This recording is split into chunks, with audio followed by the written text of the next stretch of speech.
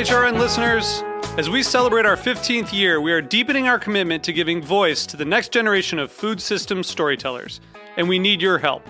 Our internship and fellowship programs help activate new possibilities for underrepresented and underestimated young people through experiential journalism, audio engineering, and production training. Through these unique programs, HRN helps food equity stewards build essential workforce readiness skills that expand their potential and foster economic mobility. Please consider supporting these critical programs. And with a minimum donation, you can be entered to win a dinner for two at an amazing restaurant in one of 8 cities and tickets to a concert at a great venue in one of those cities. We have incredible partners across the country who have donated, as they also share our passion for helping to educate the next generation of food systems storytellers. Check out heritageradionetwork.org/15 to donate and enter to win today. That's heritageradionetwork.org/15 to donate and enter to win today. And make sure you donate before March 31st. Thank you. You're listening to Heritage Radio Network. With more than 30 weekly podcasts, HRN has something for every food lover. Learn more at heritageradionetwork.org.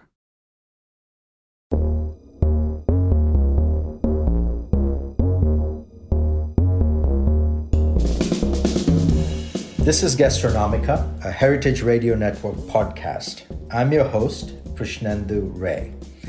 This series is produced in collaboration with Gastronomica, the Journal for Food Studies.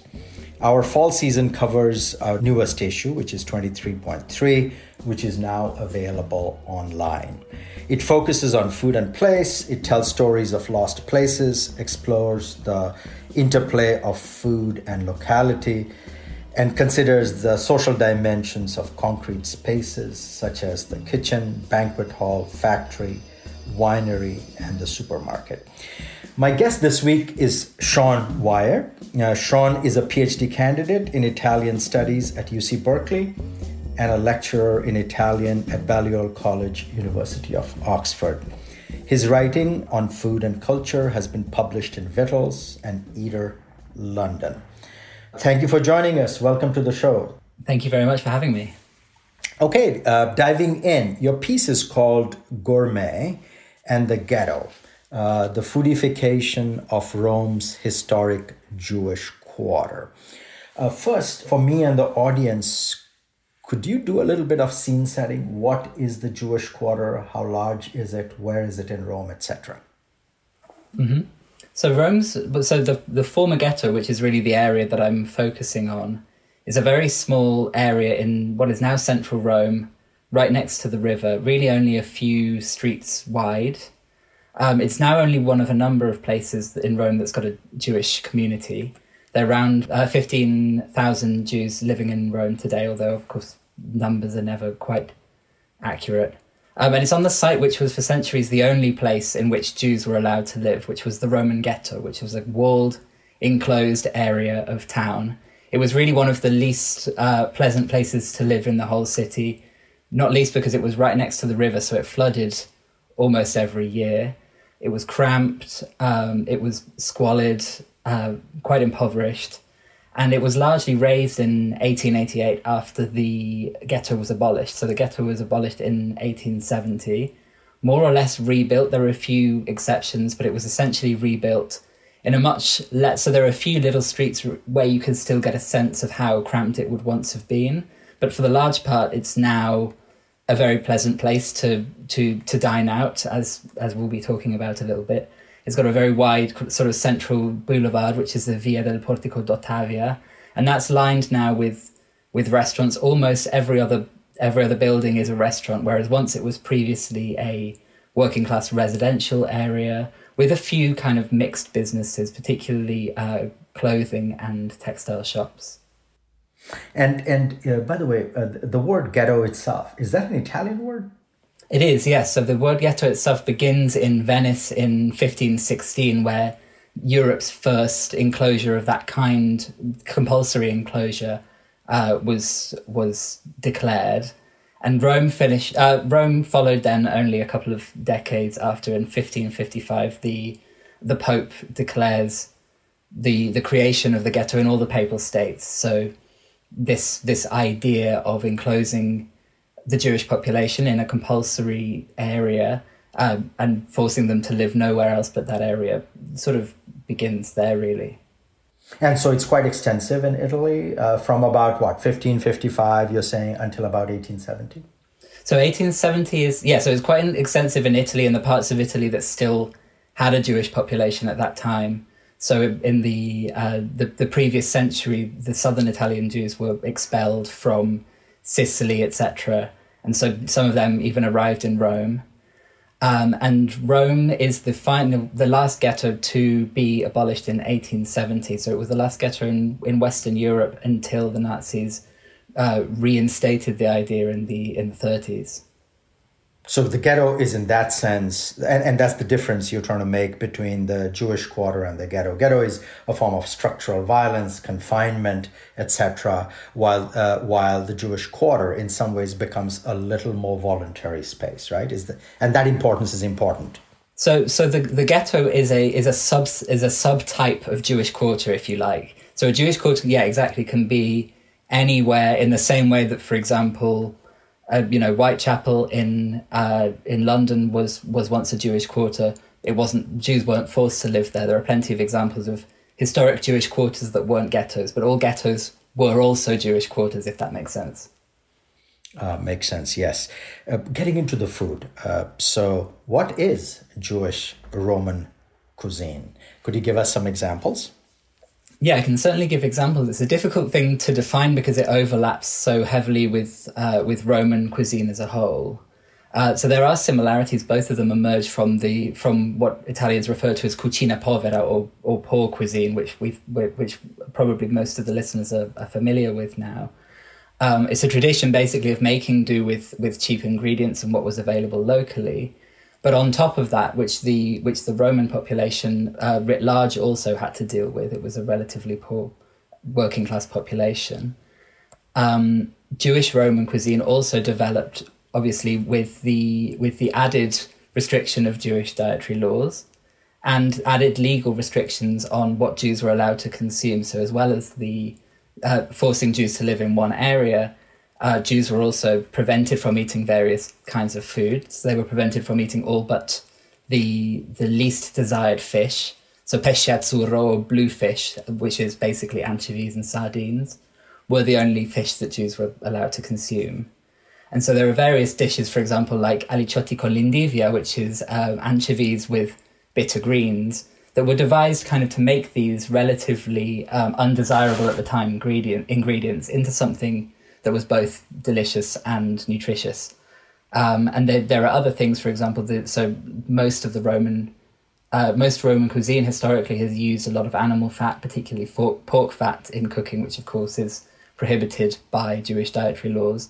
And so things like the fritto misto tradition, for taking cheap vegetables and offcuts of vegetables as well, things like zucchini flowers, which of course now are very desired, but at one point were considered sort of offcuts, are dipped in batter and then fried in olive oil, which is crucial because that of course then allows them to be kosher. So is the synonym kosher adequate for Jewish food in Rome, or it kind of exceeds it? What's the relationship between, say, kosher and Jewish food in Rome? To some extent, it depends who you ask. There are Jews who keep kosher very strictly, and so for them there is no food that they would consider both Jewish and kosher. But as one of my interviewees told me, there are as many ways of being Jewish as there are Jewish people, and so there are plenty of Jews who don't keep kosher at all. There are also gradations of kosher. There are gradations of what one understands by kosher in different places and different times. There's a Jewish Roman tradition which is very specific to this location, and it can be cooked in a rigorously kosher way, or it can be cooked, with a little bit more laxity. So there's one restaurant, for example, in Rome's former ghetto, which they refer to themselves as a kosher style restaurant. So there's no pork, but it's open on Saturday.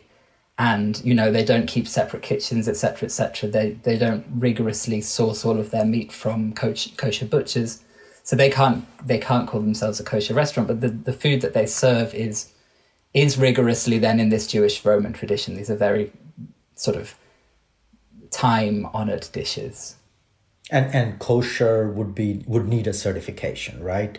To be specifically kosher. Otherwise, it is Jewish style in some ways, right? Yes. And there's also, for example, there are kosher versions of dishes which arose in completely different traditions to the Jewish tradition. So there's kosher sushi in Rome's former ghetto, for example. There are kosher hamburgers, various things that, if you ask a Roman Jew from a Roman Jewish family who can trace their background centuries into the past, they would say, well, that's certainly not Jewish Roman food. You can argue about whether because it's kosher, it's also per se Jewish. That also sort of depends on your definition of both of those things, I guess. It's a slightly unsatisfying answer, I suppose. No. This is a beautiful answer, in fact, which tells the difference between kind of, in some ways, orthodoxy and practice, right? And the multiplicity of practice. That's kind of beautiful. This reminds me also, could you speak a little bit to your methods? Sounds like you talk to people, and you're also doing historical archival work. What kind of methods did you use, and could you speak to it a little bit? Yeah, absolutely. So I started my field work, which really was a combination of interviews and participant observation, which in this case is spending far too much time in restaurants, talking to chefs, talking to waiting staff, talking to owners, also talking to other diners when I could. I started this in January 2022, which of course was the tail end of one of the many COVID lockdowns. So that made some of my research a little bit more challenging. Most restaurateurs in Rome are, as a general rule, very, very happy to stop and chat. They were less so in January 2022 because obviously there was that restriction. So we spent a lot more time chatting in the cold on benches or in outside seating under those gas heaters, sometimes with masks on at the very beginning. So it made it slightly more difficult perhaps to start making rapport in those first weeks. And then by February, certainly then by the March, so I spent 3 months doing sort of intensive research there really. By March, things were much different, and tourists had started to come back. The COVID numbers were much lower, and I'd also built up this kind of group of contacts really who were very happy to introduce me to other people, etc., etc.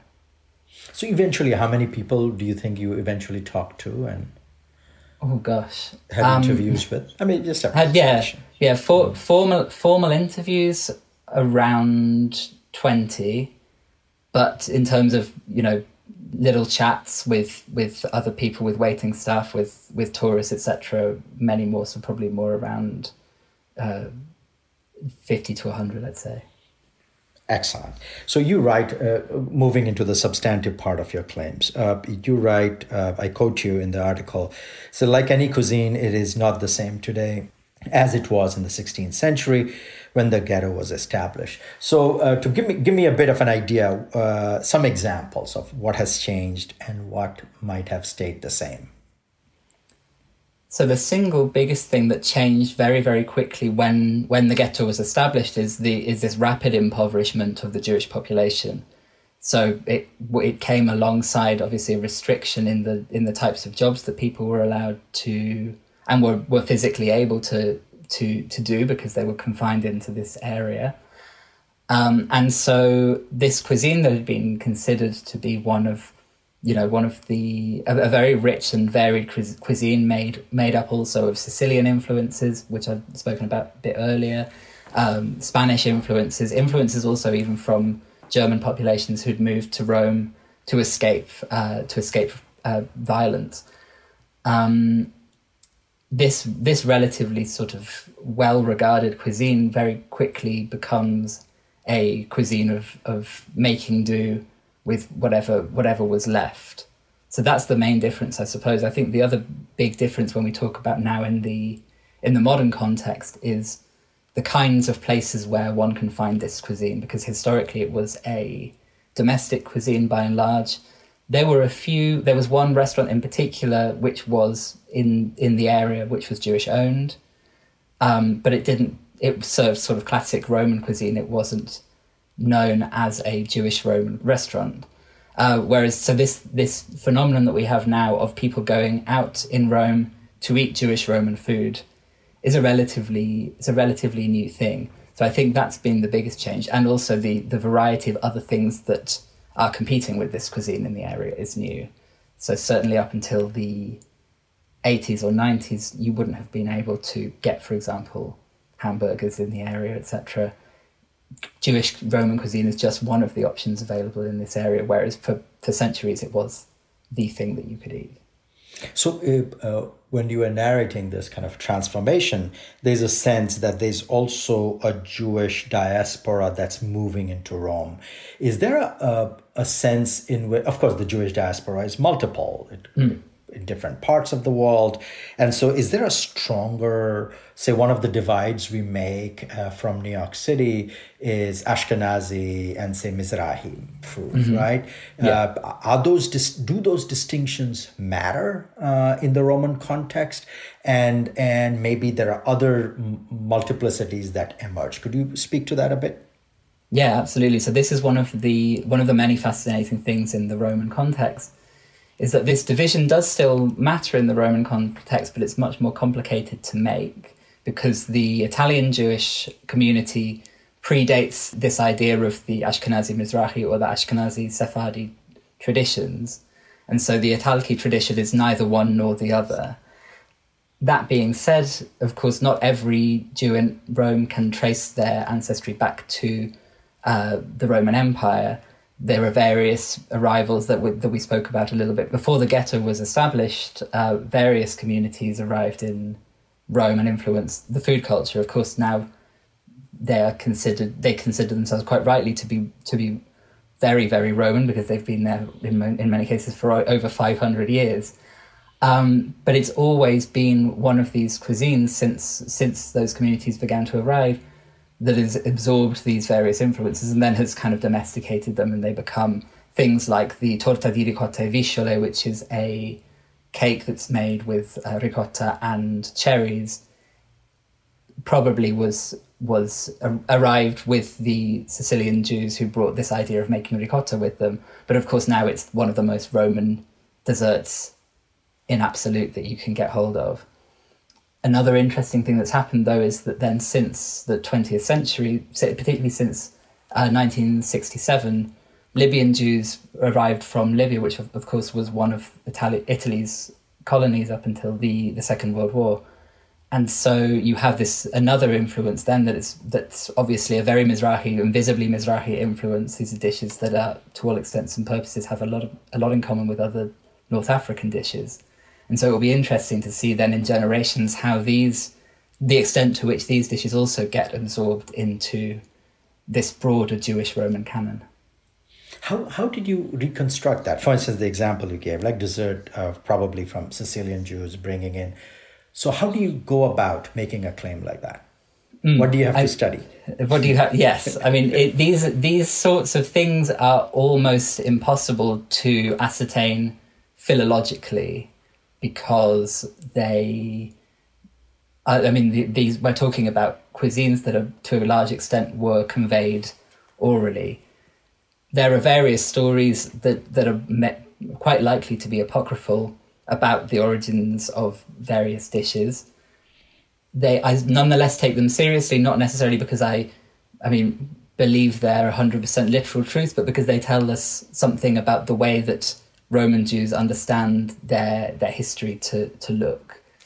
And so, certainly you can look and compare, for example, at communities near Rome that at similar times didn't have ricotta. So you can potentially say, to some extent, that this influence is clear. And there were certainly things like the aubergine, the eggplant in the US, which didn't exist or certainly weren't popular up until the arrival of Jews from Spain and from Sicily. Oh, excellent.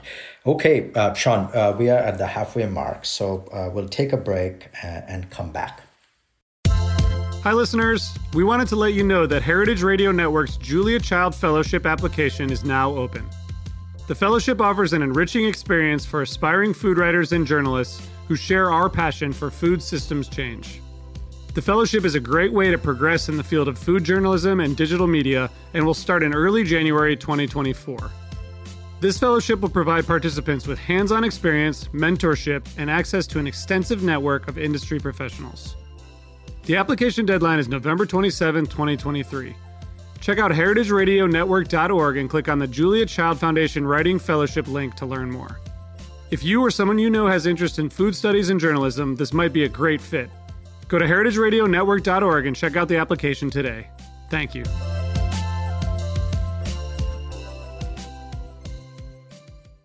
Welcome back, Sean. When we left, we were talking about some of the complexities of sources of Jewish cuisine in Rome and what can be Roman and Jewish and what is in some ways the difference between Roman and Jewish. In the article, you write about a sweet pizza. For instance, I didn't know that. And now last 10 years, I've kind of taught at the Slow Food University that's in the Piedmont, and I have not been exposed to it. So could you tell us a little bit about this sweet pizza and its provenance in some ways? Yeah, this is a very fascinating thing, and it's very hyper-local to Rome's former Jewish ghetto, really. So there's one bakery on Via del Portico d'Ottavia, which has been there. It's been in the same building since the early 1800s. So the building survived the razing of the ghetto, and the bakery has been there on that site since then. And most people, it does have a name. It's called Boccione, but almost everyone who lives there or who works in the area or has any connection to it calls it just Il Forno, the bakery. And it serves a selection of things. Many of them sort of change throughout the season depending on religious festivals. But one thing that's normally there is the pizza ebraica, or what is also called the pizza di beride, which refers to the Brit Milah, or the covenant of circumcision. So historically, this was a sweet dish that was made in order to celebrate a baby boy's circumcision ceremony. And it has nothing to do with it feels like it has nothing to do with the Neapolitan pizza that we all know and love today, but clearly shares a same ancestor in the sense that it's a flat bread. But it's more biscuit-like almost than a bread. If you go back into the Italian history of the pizza, there are various references to dishes that are called pizza, which really mean, I think, an unleavened bread or a sort of unrisen bread. And some of them are sweet. Bartolomeo Scappi, for example, in the Renaissance describes a sweet pizza. But this one is even more particular still because it contains almonds, it contains candied fruits, raisins, and pine nuts, which, coming back to this Sicilian influence, I think you can feel an affinity there with Southern Italian cuisine. And you can it's an incredibly popular bakery. It's one of the main meeting points, I think, for Rome's Jewish community. There's so many conversations in the line. So there's a nice mixture between. There are also quite a lot of tourists in the know who kind of turn up there at 7 a.m. and they doggedly wait to get their pizza before they run out. But it is it's a crossroads in some ways. It's a kind of sort of place of sociability in the former ghetto. Do you eat this typically as a snack in the afternoon, or is this kind of associated with a meal? I think many people now have it as a snack. It's been slightly removed from. I'm sure it's also still used to celebrate the rite of circumcision, but it's now also expanded beyond that context. And you see people having it with. I've had it I've dipped it in a cappuccino before, which I'm sure many people will think of as sacrilege. But it somehow works. So I think you see people sort of extracting it from this original context. In fact, that gestures towards to my Indian American ear. You have a beautiful English accent, and when you speak Italian, you have a beautiful Italian accent. Could you tell us a little bit about your training and or heritage? How are you so good at both the British accent and an Italian accent? Thank you. So the British accent. So I'm actually Welsh, but I moved to England when I was 7. So the brain is so malleable at that stage that you kind of lose any distinctiveness that you once had in your accent. My Italian. I started studying Italian in 2010. So my undergraduate degree was in Italian and German. And so I've been studying it for now 13 years. And I spent various periods of time living in Rome, or sort of doing extended periods of study, mainly in Rome, but also quite a lot in Sicily in recent years. So my PhD dissertation focuses on Sicily. So I've had enough time, I think, and been, surrounded by the language for long enough that you can hear quite clearly that I'm not Italian, but I think probably to a non-Italian, you can, it doesn't sound quite like an English person who's learning Italian. So I'm in a sort of liminal zone with my Italian, I suppose. Oh, that's a beautiful answer, in fact. And of course, in some ways for me, because I know Indian languages and my Indian friends think I have an American accent and my American friends think I have an English accent. It's kind of partly the memory of the old language is what an accent is. Beautiful. Let's dig in a bit into your conceptual argument in the piece. So you make this distinction between gentrification and foodification. So what's the difference and why does it matter?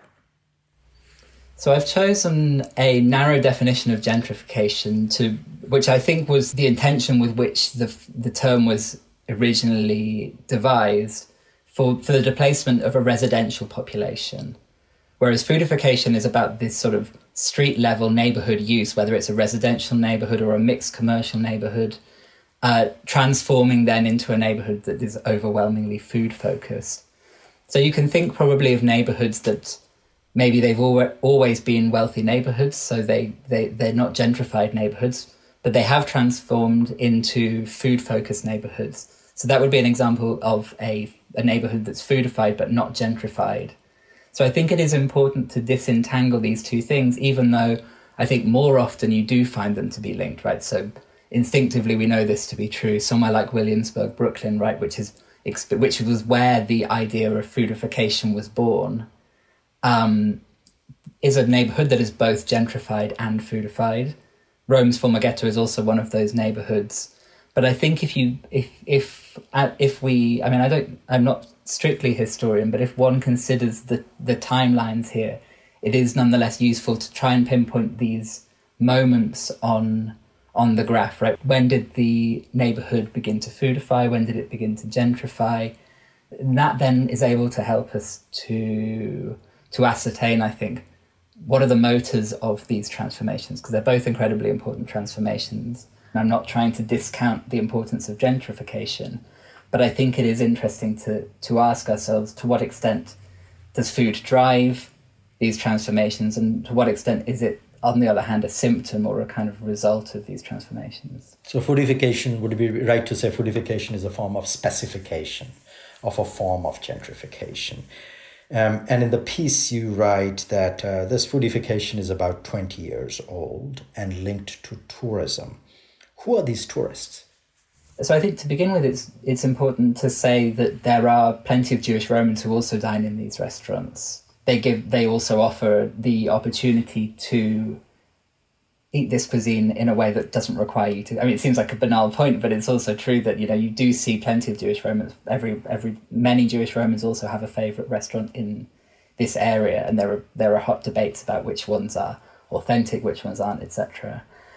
But in terms of tourism, Rome has experienced a massive increase in tourism per se, which isn't unique to Rome. Obviously, it's a sort of pan-Italian issue, and I think to some extent an issue that many European cities have experienced because of much cheaper flights within Europe.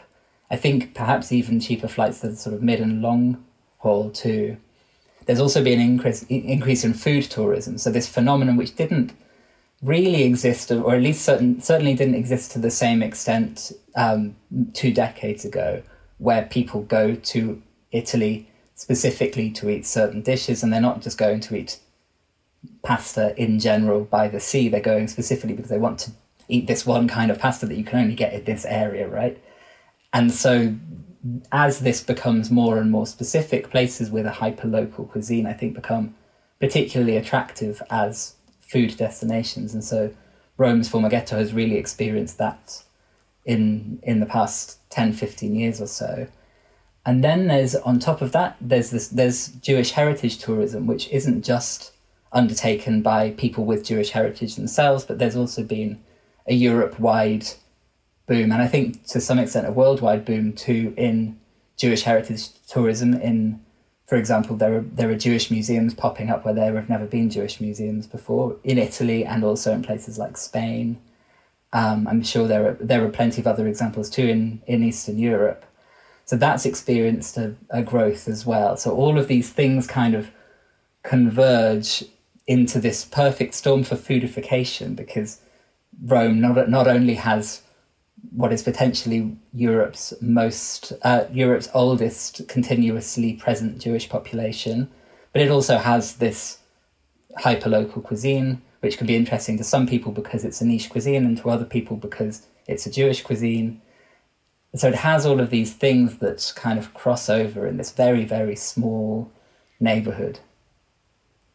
And in the piece, you also write about a strategic use of, say, Hebrew lettering, and then how it works or does not work with archetypes, Italian archetypes of the Italian grandma, Nonna, right? So could you give us some examples about like use of Jewish lettering, which may not be about the information contained in the letters, but signaling a certain kind of a heritage? Mm-hmm. So I think both of these really are ways of emphasizing the heritage of the people who are cooking the food, the people who own the restaurant, the people working in the restaurant. So especially you see with fried food in the former ghetto that it's often served on greaseproof paper that is made to look like a Hebrew newspaper, which in some ways is an echo to an old Roman tradition, which also existed in London, for example, in the UK, of serving fried food in newspaper. But Rome doesn't have a Hebrew newspaper tradition. So this is a clever way of sort of merging a practice for which Romans sort of feel fond. Romans are in many cases quite nostalgic eaters, and so this echo back to this way of serving a food that someone's grandparents might have been familiar with, I think is quite evocative for them. But then also for people who are looking for authentic Jewish food, this signals to them that this is a Jewish Roman restaurant, regardless of what the food is actually. Some of the food will likely be Mizrahi food. Some of it may not even have anything to do with either Jewish tradition. But nonetheless, it's a sort of staking of a claim. And I think it's linked in some way. I think you're right to ask these two questions together, really, because it's linked in some ways to this idea that we see very, very, very clearly in the image of the nonna, of the Italian grandmother, being invoked constantly in Italian food discourse as this like marker of authenticity. It's about cooking the same things that your grandparents cooked, whether you cook them in the same way really or in the same context. It's a sort of rhetorical move as well. There's one restaurant, for example, in the former ghetto, which is called Nonna Betta, named after the proprietor's grandmother. And, the idea is, and I'm sure that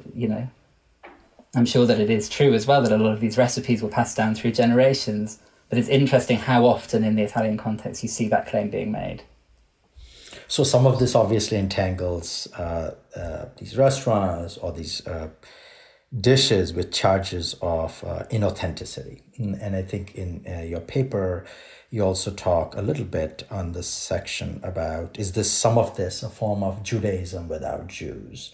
How do you respond to this whole question of authentic, inauthentic, and is this just, in some ways, the specter of the Jew rather than the Jew in the city in discussions? So to answer the final part of your question first, one of the things that distinguishes this phenomenon in Rome from many examples, so in the study of Judaism in Europe, there is this concept of virtual Judaism, which was developed by Ruth Ellen Gruber, which refers to Judaism, or Judaica minus the Jews. So these are sort of restaurants, for example, in Poland, where the Jewish population was more or less, in cities where the Jewish population was more or less totally wiped out by the Shoah. And nonetheless, you have Jewish restaurants popping up there, or Jewish-style restaurants popping up there. This can be distinguished from that because the vast majority of the entrepreneurs that are driving this development of foodification in the former ghetto are Jewish themselves. Some of them are Jewish Roman, some of them have Libyan Jewish backgrounds, some of them have a various mixture of Jewish backgrounds. But certainly this development can be defended against that accusation. The question of authenticity is a different one, because I personally don't always think that authenticity is the best framework by which to judge a cuisine. But certainly in the same way that in other parts of Rome people will say, well, look at those idiots paying 20 euros for tripe in a natural wine bar or something like that. In a similar way, you often do. If you go to the bar in Rome, in Rome's former Jewish ghetto, there's one particular bar that's very, very popular with locals and locals with Jewish heritage. And you will hear people saying, well, can you really believe they're paying those prices for a fried zucchini flower? I mean, I've got zucchini flowers in my garden. I've got them growing on my balcony. They're basically free. And so these accusations, I think, are everywhere. One hears them in London with regards to, this is in speech marks, gentrified Indian food, right? You hear people saying, I can't believe they're paying that for a biryani. Anywhere you go, I think when this kind of thing happens, these kinds of accusations will exist. I think sometimes we have to disentangle this thorny question of authenticity from the question of value. So, I mean, if you can say, well, none of it's necessarily authentic or inauthentic, that's sort of separate to whether it's good or not, which, depends on the restaurant, depends on who's doing the cooking, depends how sensitive they are to various things. It can be done well and done badly. But the question of authenticity, the more that you drill into this definition of authenticity, the deeper a rabbit hole you can go down, really. Sean, we are reaching the end of the show. Maybe any last thoughts? What's happening with this project? Are you done with it? Is there more work coming down the pipeline? Some closing thoughts on this work? There is more work down the pipeline. So I've been also working on something related to this, which is more to do with the origin stories that I encountered time and time again when I spoke to people about Jewish Roman food. So we touched on them a little bit in this conversation. That wasn't really what my article for Gastronomica was about, but I'm hoping to produce something that sort of looks at how these origin stories are constructed, how they're told, who's telling them, what they might be able to reveal about contemporary Roman identity, contemporary Roman Jewish identity, and to try and take the conversation away from the one question of, is it true? Because, you hear all these stories. I mean, they exist about Roman food per se as well, right? How was the carbonara created, et cetera, et cetera. And rather than going into the history books and looking at, when was the first carbonara, when was the first menu that contained it, I think it's often more interesting and more rewarding to ask instead, like, what does the persistence of these myths or legends or whatever you want to call them tell us about the culture that we live in today? So that's one thing. I think this project then is part of a broader project on the surprising intersections between religion and food in Italy. So I'm also doing a bit of field work particularly in southern Italy and Sicily, where I've been spending quite a bit of time on Saints' Days and Saints' Days sort of religious festivals that involve food in some way. So that's hopefully to come. That's beautiful. That's a kind of a nice, subtle way to finish this conversation. So thank you, Sean. No, thanks for having joining me. us. It's been a pleasure. There was real fun. I learned a lot. Listeners will be able to read the full piece in Gastronomica, the Journal for Food Studies, issue number 23.3, which is now online. For more details, visit gastronomica.org.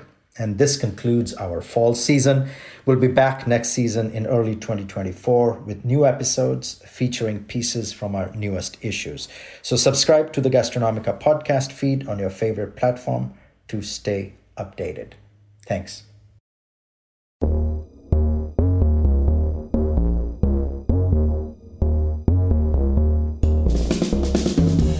This show is powered by Simplecast. Thanks for listening to Heritage Radio Network, food radio supported by you.